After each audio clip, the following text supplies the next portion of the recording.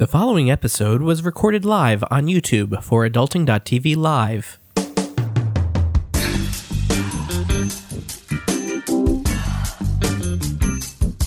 Welcome to Adulting, the podcast where we want to adult every day. Download episodes at adulting.tv.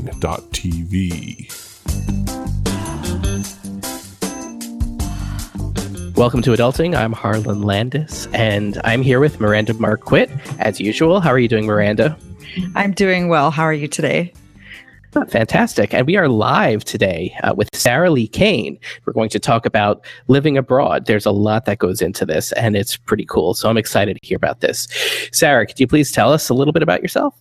Sure. So I blog over at High Fiving Dollars, and I actually call myself a money storyteller. So I bring all, together practical tips and strategies and things I've experienced through my very short life to hopefully help other people to improve their money mindset and, do things that they love and have a happy life. Fantastic. So tell us about living abroad. How did you get started? So actually super young.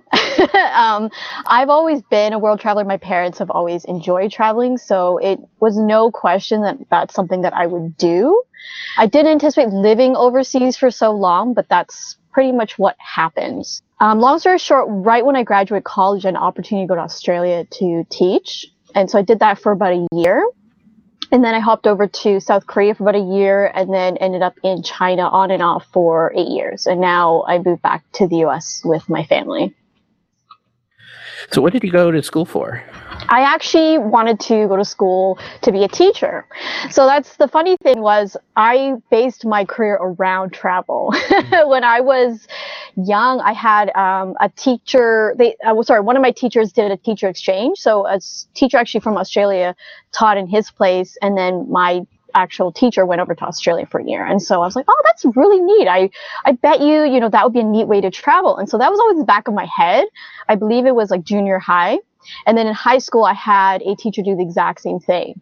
And so I remember thinking, okay, I'm going to get a degree in English. And so I can teach English and I can just go anywhere I wanted in the world. Why do you choose Australia? And did you have any issues with the language barrier? No issues with language. Very luckily, they speak, not say Australian, but English. And oh my gosh. So the reason I went, that wasn't actually on my radar for a while. It was always Europe for some reason. Just thought it was really fancy there. But what happened was when I was in college, I went to a whitewater rafting trip, and 90% of the people there were either Australian or from New Zealand. And I just fell in love with the way they were describing the country. And so I thought, wow, that'd be neat. Let me go there for a few weeks during summertime and check it out. And so I traveled all over Australia for about 3 weeks by myself, and I just decided then there that I was going to find a way to live there. So how long were you teaching in Australia for?